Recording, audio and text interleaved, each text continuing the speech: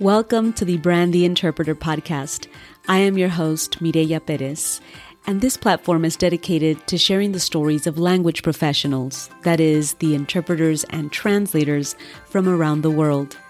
This show aims to highlight not just the profession, but mainly the people behind the amazing work. These are your stories about our profession, and this is the Brand the Interpreter podcast.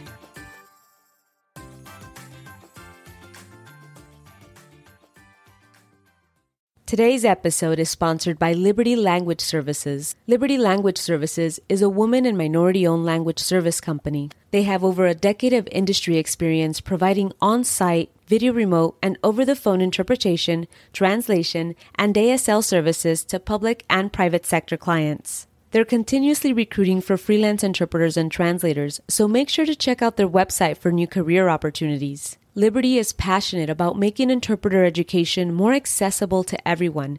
So whether you're new to interpreting or have been interpreting professionally for years, you can take advantage of their online courses, workshops, and CEUs. Their most popular online course is the Professional Medical Interpreter. It's a self-paced, comprehensive 40-hour medical interpreting course for individuals looking to get qualified to interpret in medical and healthcare settings. Upon completion of the course, students will be able to earn the title of Qualified Medical Interpreter. And for a limited time only, Liberty is offering a discount for the Professional Medical Interpreter course to Brand the Interpreter listeners. Use the discount code BTI50 when you sign up online for the Professional Medical Interpreter to get $50 off the course. You can find the discount code and more information about Liberty Language Services in the episode notes. Hello and welcome to another episode of the Brand the Interpreter podcast. This is Mireya, your host, and I am super grateful that you're here joining me today on this wonderful Friday morning, afternoon, evening, or whatever day it is that you're deciding to tune in to today's episode. Thank you for being here today. I also want to take this opportunity to let you know that this year I will be at ATA's 62nd annual conference. ATA, that's the American Translators Association, for those that don't know what that acronym stands for or what the heck that is. And this year it will be taking place in Minneapolis, Minnesota. I will be there in person as a presenter with a workshop entitled Academically Speaking, Professionalizing the Role of the Translator and Interpreter in Education. That is session number 071, hashtag ATA62XLA1NTIN education. And yes, you're supposed to memorize that. No, I'm just kidding. I'll make sure to use that hashtag in my upcoming posts. And it'd be great if you could use that too if you're planning on attending, and especially if you're planning on attending that session. I'm obviously excited because I've been invited to present, number one, right? But number two, that we will have the topic of interpreters and translators in education at this level. And being able to share about this topic is just a very special opportunity for me and for those that have also been invited to talk about the topic. And so your support would be greatly appreciated if you're going to be there. Even if you're not going to be there in person, if you're joining virtually, because yes, this year the event will also be taking place online, which means they're doing a hybrid model. The event will also be broadcasted remotely. So if you are planning just on attending, whether in person or virtually, I would very much love to see you there. That's taking place again on Saturday, October 30th. From 8:30 to 9:30 Central Standard Time, and the session is entitled Academically Speaking, Professionalizing the Role of the Translator and Interpreter in Education, presented by yours truly. Okay, that was that shameless plug-in just at the beginning of the show. Wanted to let you know, just in case you're planning on attending and you'd like to come visit me or come say hello. But today, I know today you're here for something different. Today, you're here to listen to our guest, Jennifer Santiagos. Jennifer Santiagos has a BA in Spanish from Wheaton College, Illinois, and is a freelance certified healthcare interpreter with 12 years of professional experience. previously a missionary for 3 years in Nicaragua, and upon returning to the U.S., she clearly sensed a call to medical interpreting, where her language and compassion gifts found their intersection. Over the years, she has also branched out into educational, immigration, community, and conference interpreting. When California Assembly Bill 5 threatened her livelihood and put language access at risk in September of 2019, Jennifer decided to become a grassroots advocate with Coptic. She met multiple times with lawmakers, mobilized colleagues, and wrote an op-ed which was published in Cal Matters in August 2020 during the home stretch of their advocacy efforts, ultimately contributing to the achievement of an exception from AB 5. Jennifer currently serves as a steering committee member of Coptic America. She resides in Orange County, California, with her husband and their 5-year-old son. So, without further ado, here's Jennifer Santiagos. Jennifer, welcome to the show. I am so happy to have you. How are you? Hi, Mireya. Thank you. Doing well and really happy to be here. Thank you so much for having me. Yeah, of course. I mean, I follow you on social media, so I know that you're always out and about doing something with regards to the interpreting profession, whether that's advocating or, sharing some of your experiences, which I really, truly love and appreciate when language professionals do that, because that's just another way of connecting with one another. So I'm happy that you're here today, and I can't wait to get started and hearing your story.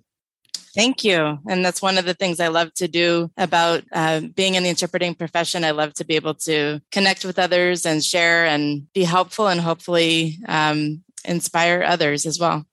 Yeah, let's do it. Well, as you may be aware, I enjoy taking back the conversation to the little interpreter's childhood and just a little bit about the experience. So share with us, Jennifer, where did you grow up and what is a fond memory of your childhood? Well, my husband likes to call me his Princesa de Hollywood, Hollywood princess, because I was born at Kaiser's Sunset in Hollywood.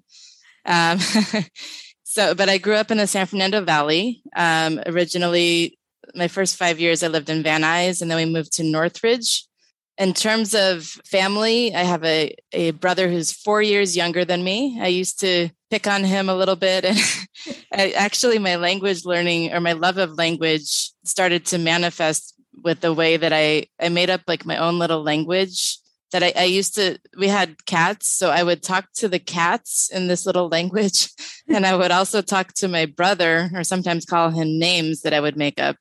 So do you want to hear what the cat language was? Yeah, what was the cat language? Okay. Boop and a bop and a got the lee and a beep and a bop. Oh, I see. And that was, I don't remember all of it, but that was part of it. And I would call my brother, make up names like Katia, Batia. And part of it was because my dad really fostered a love of language in me. We used to go on father-daughter dates before preschool. He would take me to Carl's Jr. and we called it Happy Star because of the big star. And so he would sit me up on the counter and I would order his breakfast of, he would get the steak and eggs and hash browns and I would get the pancakes and we would play rhyming games. And that's how I started learning how to read, but also I think fostered my early love of language. Now, did you grow up in a bilingual household? I didn't. I did grow up in a household where my dad was a professional musician. So I think music has a lot of commonalities with language. And my dad taught me to improvise when I was 12 on the piano. I also played flute since age 12. And I find similarities, like I think with interpreting, you have to think quickly on your feet. And it's a similar skill set to when you're like playing jazz music or interpreting. My dad, he was Italian American.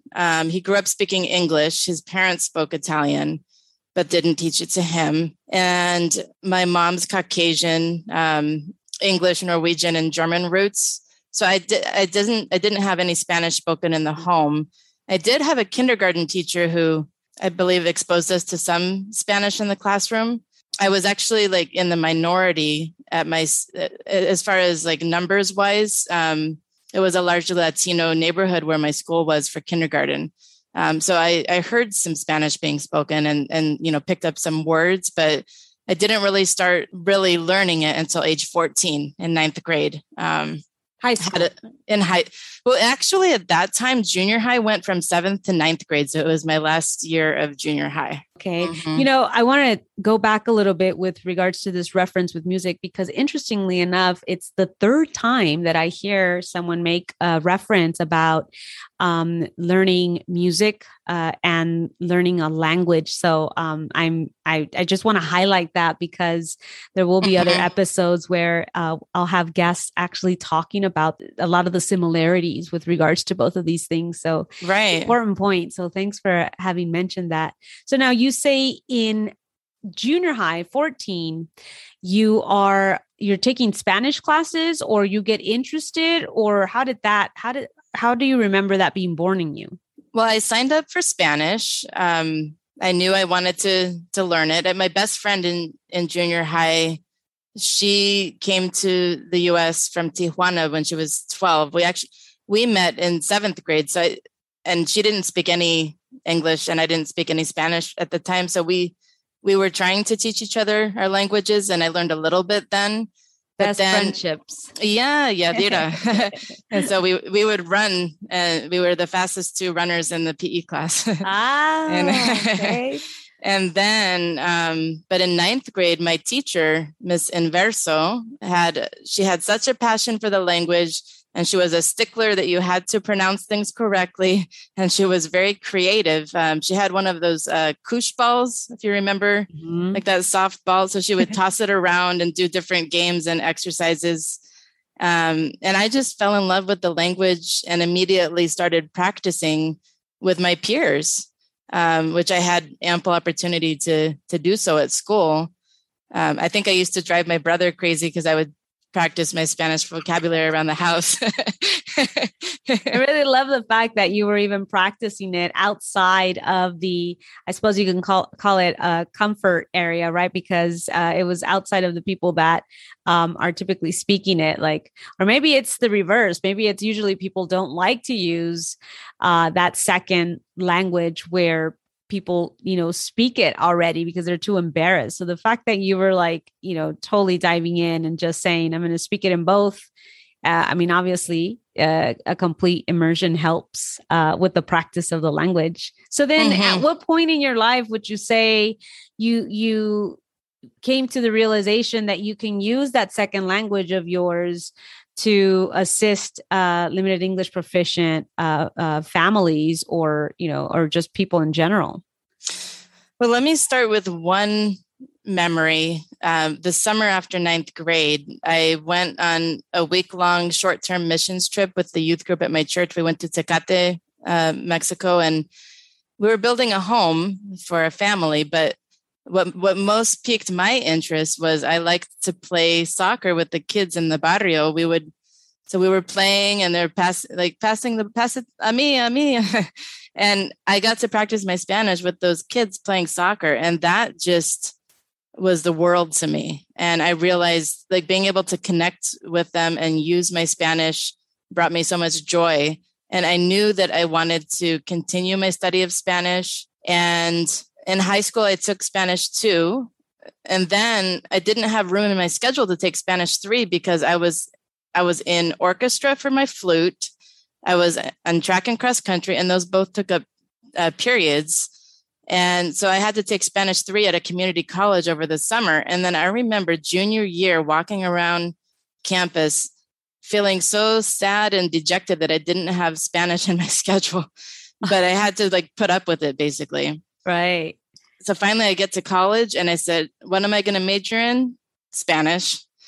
You knew it. Yeah. Originally I thought I wanted to be anthropology, sociology, with a minor in Spanish. But then as I really considered it, I decided, Spanish was my passion, and I knew I wanted to use it in direct service to people.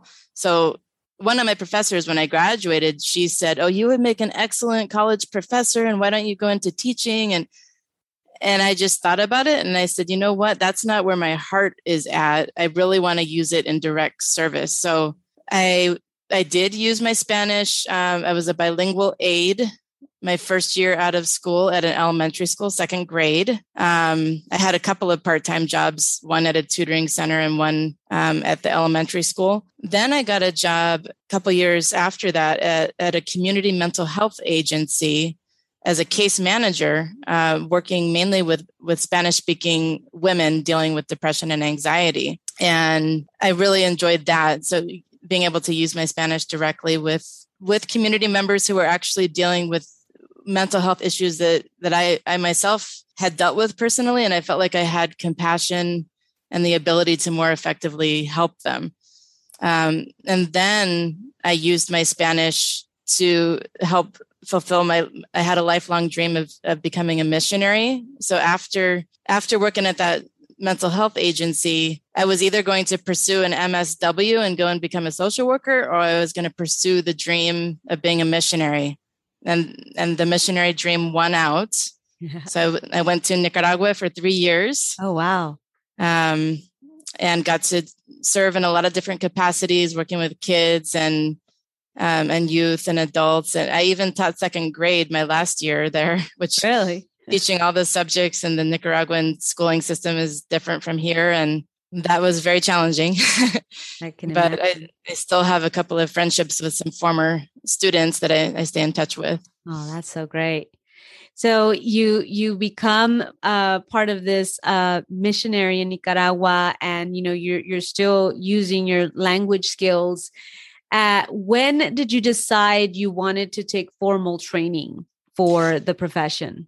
That actually came when I came home from the mission field, and I was trying to decide, what am I going to do next? What's my career going to be coming back here to the States? I remember very clearly, I was going out to lunch with some friends and talking to them about what I could possibly do. And the idea of being a medical interpreter came very distinctly into my mind. And I said, you know what? This is going to be a way for me to combine my language gift with my compassion gift. And I went ahead and found a 9-month medical interpreting program at the Southern California School of Interpretation in Santa Fe Springs. Signed up, took the Saturday classes, and I started getting a couple of assignments from an agency or two, like right as I was completing the program. Mm-hmm. At that time, they didn't have any certification available because the state of California had stopped giving it for medical interpreters. This was in 2009. But I had some opportunities to start working through a couple different agencies. Until a couple years after that, I did get certified through CCHI. Wonderful. Congratulations. Yeah, that, you go through the process of not just the training, but also the certification. It absolutely makes a difference in the profession, and the professionals that are out there. And so you start your journey. Now, you mentioned agencies. So did you begin and stay on this path of being a freelancer? Is that the title you would use for, the services you provide and how you are employed? Yes, I was a freelancer from the get-go. I gradually built my clientele of, it started off with just a couple of agencies, but then it grew little by little. And part of that was just through networking, getting to know colleagues and finding out about different agencies and reaching out, sending emails, calling. Once I got certified, some, agencies would start to look for me more often. It was just a gradual process though. Right. But I mean, it went from 2 agencies to, like, last year when I did my taxes, I think I worked for 58 different entities. Oh my, that's a lot of paperwork. Yep. Wow. Yeah. And so I think you mentioned a couple of key things that I just kind of want to highlight and reiterate, which is, the connecting with other professionals, connecting with other language professionals to be able to make those connections with the right agencies. I think that that is important, for those that are listening that are considering being a freelancer or maybe are a freelancer and hadn't heard this tip. It's important because I know that the moment that you get certified or somehow your name gets thrown into, I don't know where, you begin to get calls from agencies. So they begin to connect with you, and not all agencies are created equal. So, when there's experiences from others in the field that are already seasoned in the field and that have had a few experiences with some agencies. And so, knowing that they can make a good recommendation for an agency, I think that's huge, and I almost feel it's even important.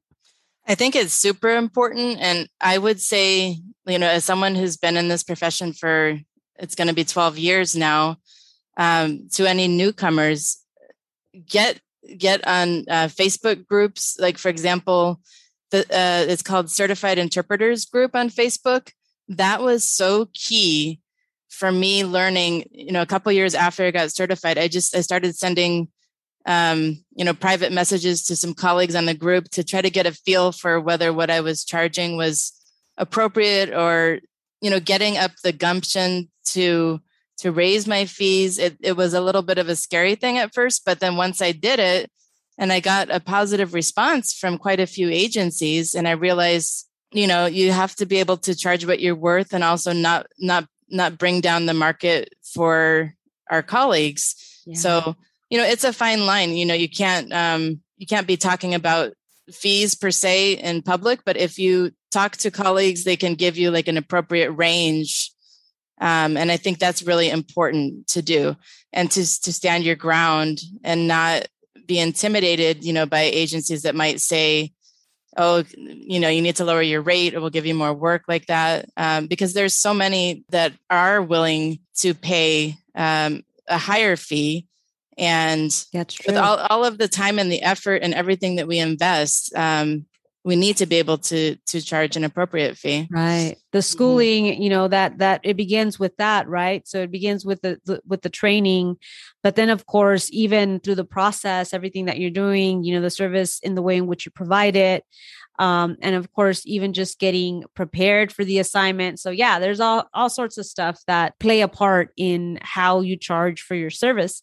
But I think, in addition to the advocacy piece for self-advocacy, once you begin to advocate for yourself and to advocate, for a standard in the profession, you're also advocating without you knowing for others as well, right? So like you just said, it's, you create a standard throughout the profession, and you're not part of, lowering those standards because you're lowering your rates or because you're feeling pressured, which actually we're going to get into with regards to advocating for the profession, because part of the information that I've seen that you share out, and you're very passionate about this information that you're sharing with other language professionals, in particular, freelancing language professionals. And you correct me, whenever I need to use a correct term, Jennifer, when it comes to freelancing, because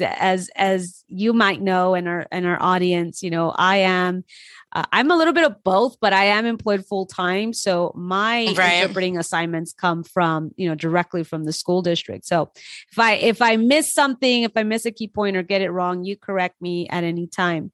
Sure. But when we're talking about freelancers, freelance language professionals, a little bit over a year ago, California was slapped not only with a global pandemic and everything that happened to language professionals, particularly those that were freelancing, it affected everyone, right? But for the sake of this conversation, we're going to focus on how it affected language professionals specifically, and even more specifically, freelancing language professionals, right? Right. And so we were hit with the global pandemic. And then not long after that, the language professionals in California were slapped with something called AB5. Could you give us a quick synopsis of what AB5 was, and I say was, you'll explain it better, and how that impacted language professionals, freelancing language professionals. Sure, Mireya. AB5 or Assembly Bill 5 was passed in September 2019. It actually went into effect January 1st of 2020. And it was mainly aimed at Uber and Lyft drivers. And basically, they were saying that they had been misclassified as independent contractors and should be converted into employees. In that process of making this labor law, over 300 professions were swept up into this wide-reaching net, including translators and interpreters. So basically, there's a test called an ABC test to determine whether a company has a relationship that's an employee relationship or an independent contractor relationship with the person that they're contracting with. And it basically prohibited us from contracting with language service companies or with agencies. If you're in the same line of work, which is language services, you can't do it as an independent contractor. You have to become an employee. That's what it was under AB5. So we fought tooth and nail to be able to win an exemption from that, to be able to protect our ability to freelance and also to stand up for language access, because 75% of interpreters and translators are freelancers. And most of our model for our industry is built on that kind of independent contractor relationship. So what did that look like for an interpreter, let's say, freelancer that was working with an agency that was from Minnesota, let's just say? Right. So even out of state agencies, they were governed by the same labor law. It didn't matter if they were in California or out of California. If they were contracting with a Californian language professional, they had to abide by AB5. And did they want to hire you as an employee? No, they didn't want to hire us as employees either. So some agencies just said, oh, we're not going to work with Californians. We're going to, they sent cutoff notices. And, double whammy. You're impacted by, the slowdown due to the effects of, the COVID closures and everything that's happening.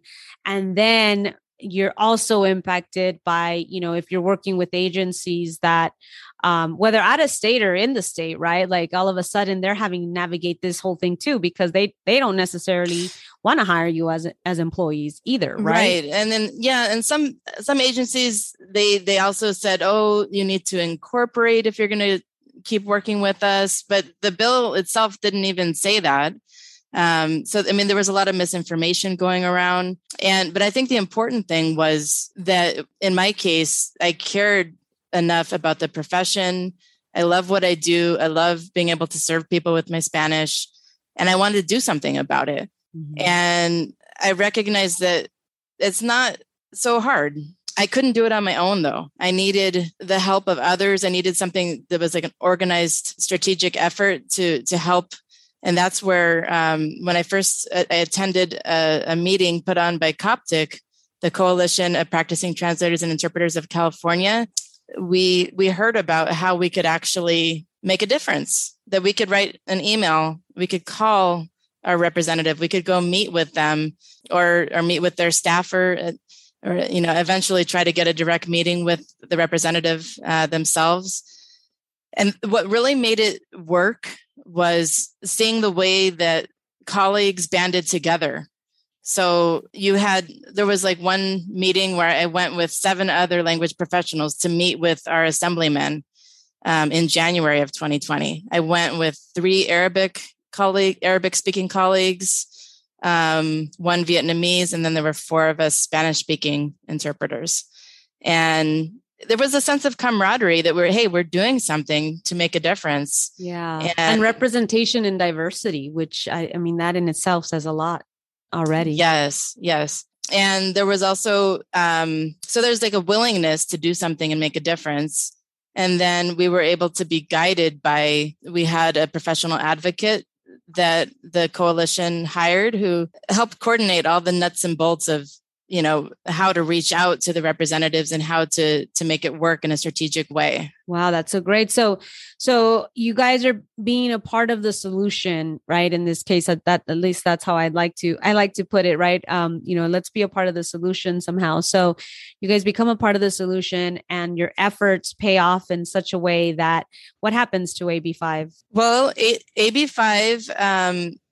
At the very end of the summer, around this time last year, we were in the home stretch of our efforts to get an exemption for translators and interpreters from AB5.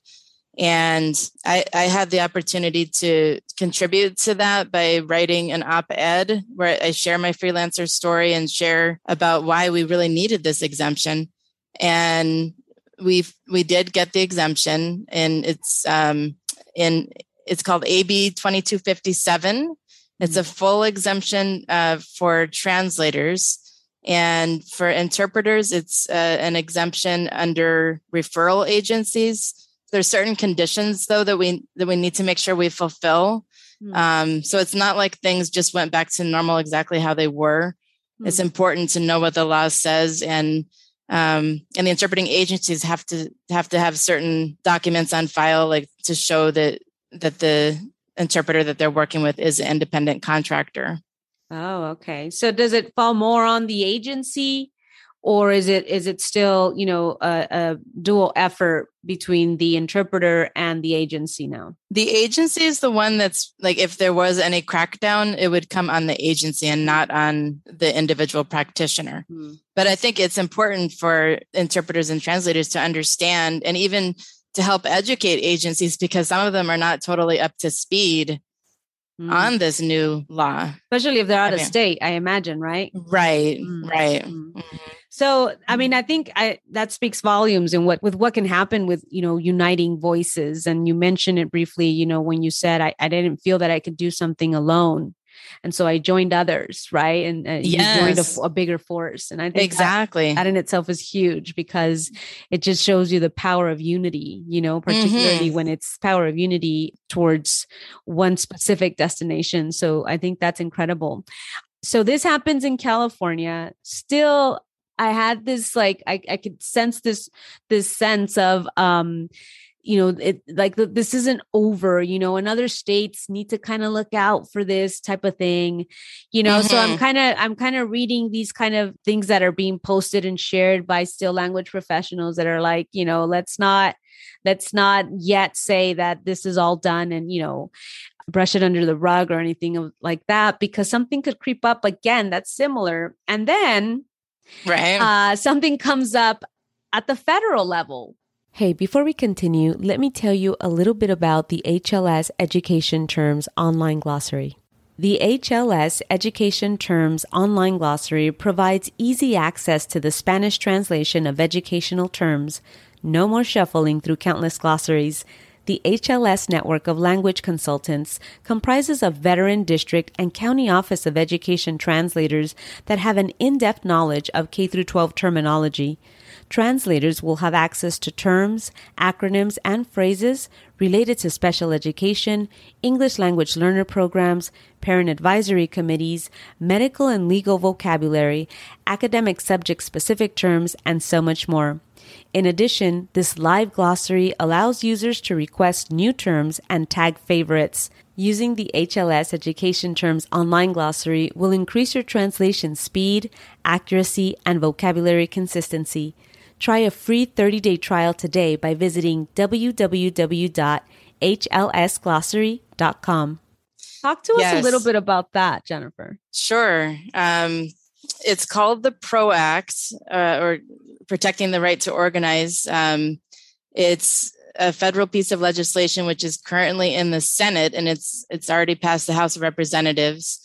And it contains the same ABC test that is in AB5, which would basically, again, it would misclassify freelance interpreters and translators as employees under federal labor law.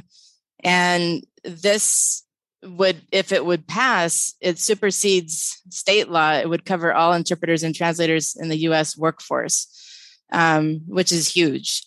So we need to make sure that we're vigilant and that we take action now to reach out to our senators, so there's 2 senators in each state. And I had the opportunity in February to meet with a representative from Senator Feinstein's office. I did, it was called the Language Advocacy Day that JNCL does every year. So in February of this year, I met with Senator Feinstein's aide, and he was actually he had listening ears as I shared my story about what AB5 did in California and how it was threatening language professionals and how we need to avoid that same mistake on a federal level with the PRO Act. So then you go, you're being very proactive, obviously, just like you did. Now you've got some experience, right? So just like you did for AB5, now you're like, oh, we know how to get this conversation started, where to go and stuff like that. So you're doing your part on that end as well. But in addition to that, you're also bringing the information on other platforms, where they're allowing you to speak about advocacy of the profession, one of which happens to be at the ATA conference, right? That is coming up in October of this year, 2021. So how about you share with our listeners, because that's super exciting that you're going to be out in Minneapolis, Minnesota this year, and you're going to be sharing a little bit more about that. So talk to us about even that presentation there in terms of what you're bringing and, what it's called so that people that are going could sign up. Thank you.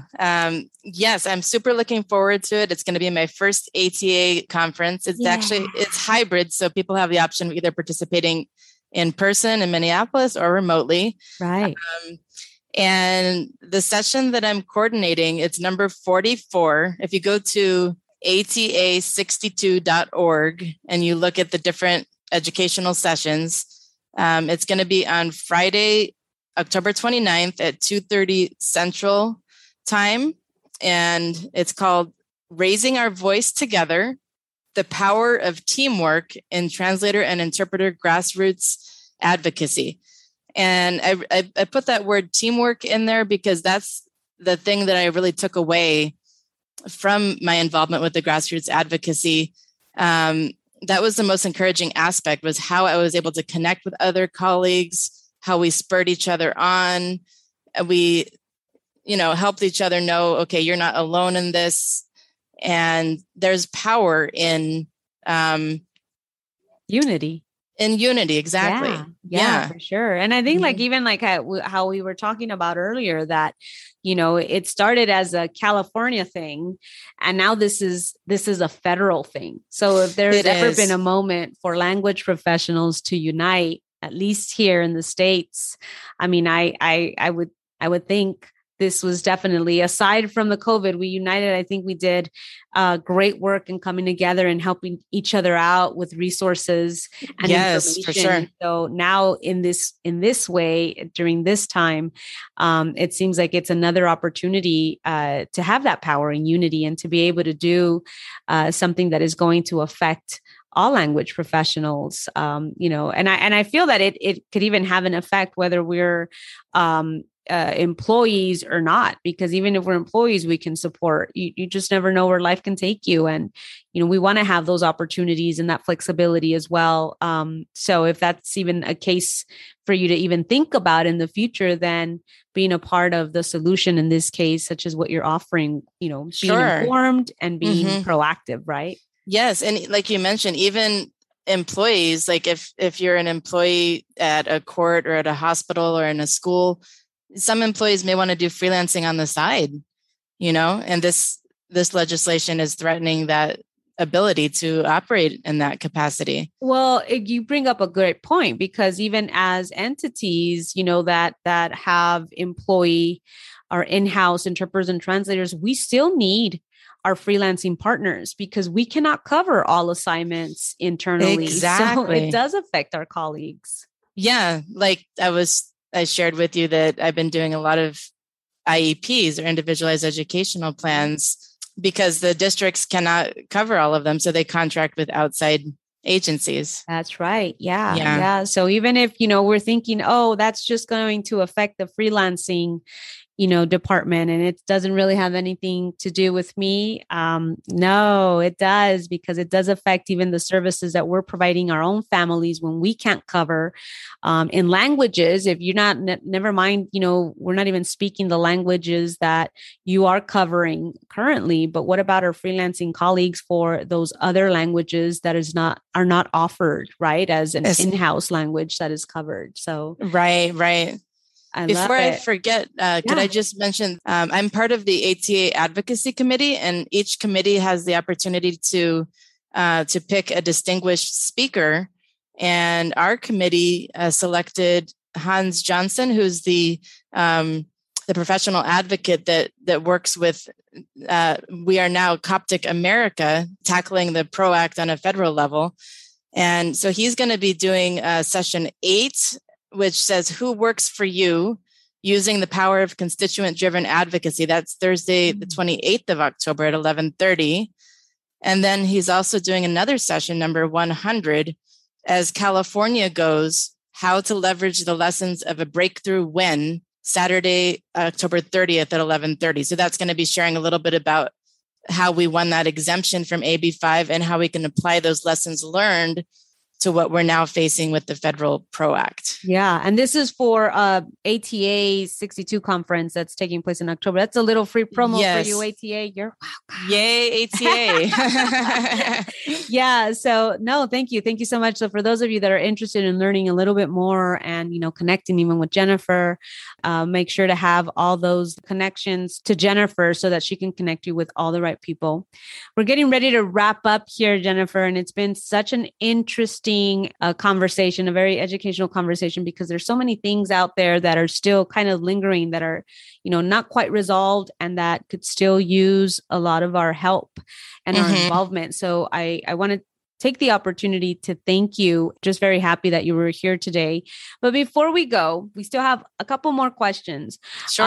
One of which is always being able to provide, whether it's the new generation of language professionals coming in, or someone that maybe is interested in doing a bit of a transition, maybe in a specialty, or maybe they want to go into freelancing from, being employed. What is a recommendation you would like to share for new generation language professionals? I would recommend that you get connected to a colleague who's been in the profession, maybe 10 years or more, or someone who can help give you guidance and impart wisdom and be cheering you on. And I would also say you need to value the importance of professional development and take advantage of those opportunities. And don't go it alone. Just like I was sharing about how I connected with other colleagues, and that's how I found out, wait a minute, I think maybe I'm not charging enough and I need to raise my rate and raise it again. And and it's not so scary. Yeah. Oh, those are all great points. Absolutely. Try to find a mentor or network. And yeah, absolutely connect in that professional development. Great points, Jennifer. I'm going to do a very random question from my little deck of random questions. All right. For okay. you. I'm ready. So, a random question before we leave, and you leave us with your contact details on where everyone can connect with you. But let's go with, what is one thing you want to accomplish in your lifetime? That's huge. One thing I want to accomplish in my lifetime, I want to raise my son, Caleb, to love God with all of his heart and to love others and serve them with the unique gifts that he's been given. I love it, Jennifer. And he's got a great role model for that. So beautifully said. Where can our listeners find out more about you and the work that you do? People can connect with me through email. It's Jennifer@antorchainterpreting.com. I have a website also, antorchainterpreting.com. I'm on Facebook as Jennifer Santiagos, Twitter @Jen Santiagos, and I'm also on LinkedIn and Instagram. You can look me up, and I'm pretty easy to find. Sounds great. Thank you so much for the opportunity, Jennifer. It has been a pleasure. Sure. And one more bit of contact information. This is not directly for me, but I'm serving on the steering committee for Coptic America. And the website for Coptic America is coalitionptic.org. coalitionptic.org. And there's lots of helpful information about what you can do as far as the PRO Act and contacting senators and getting involved. And if you're driving and cannot take note of that, don't you worry. I'm going to include those links in the show notes so that when you're safe and no longer driving, you can click on those links to get more information. Thank you so much, Jennifer. I really appreciate your conversation and you being willing to share your story with us. Mil gracias. It's a pleasure to be able to be on your podcast. Thank you. Learn a foreign language. Open up a whole new world. Learn a foreign language. You can do anything if you try. You wrote this in 9th grade? I wrote that in 9th grade Spanish class for extra credit. Hey, thanks for sticking around till the very end. If you'd like to connect with me, head on over to the website, brandtheinterpreter.com, and click on the Connect With Me tab. You can also stay connected on social media, Instagram, Facebook, YouTube as Brand the Interpreter or Mireya Perez on LinkedIn. Till next time.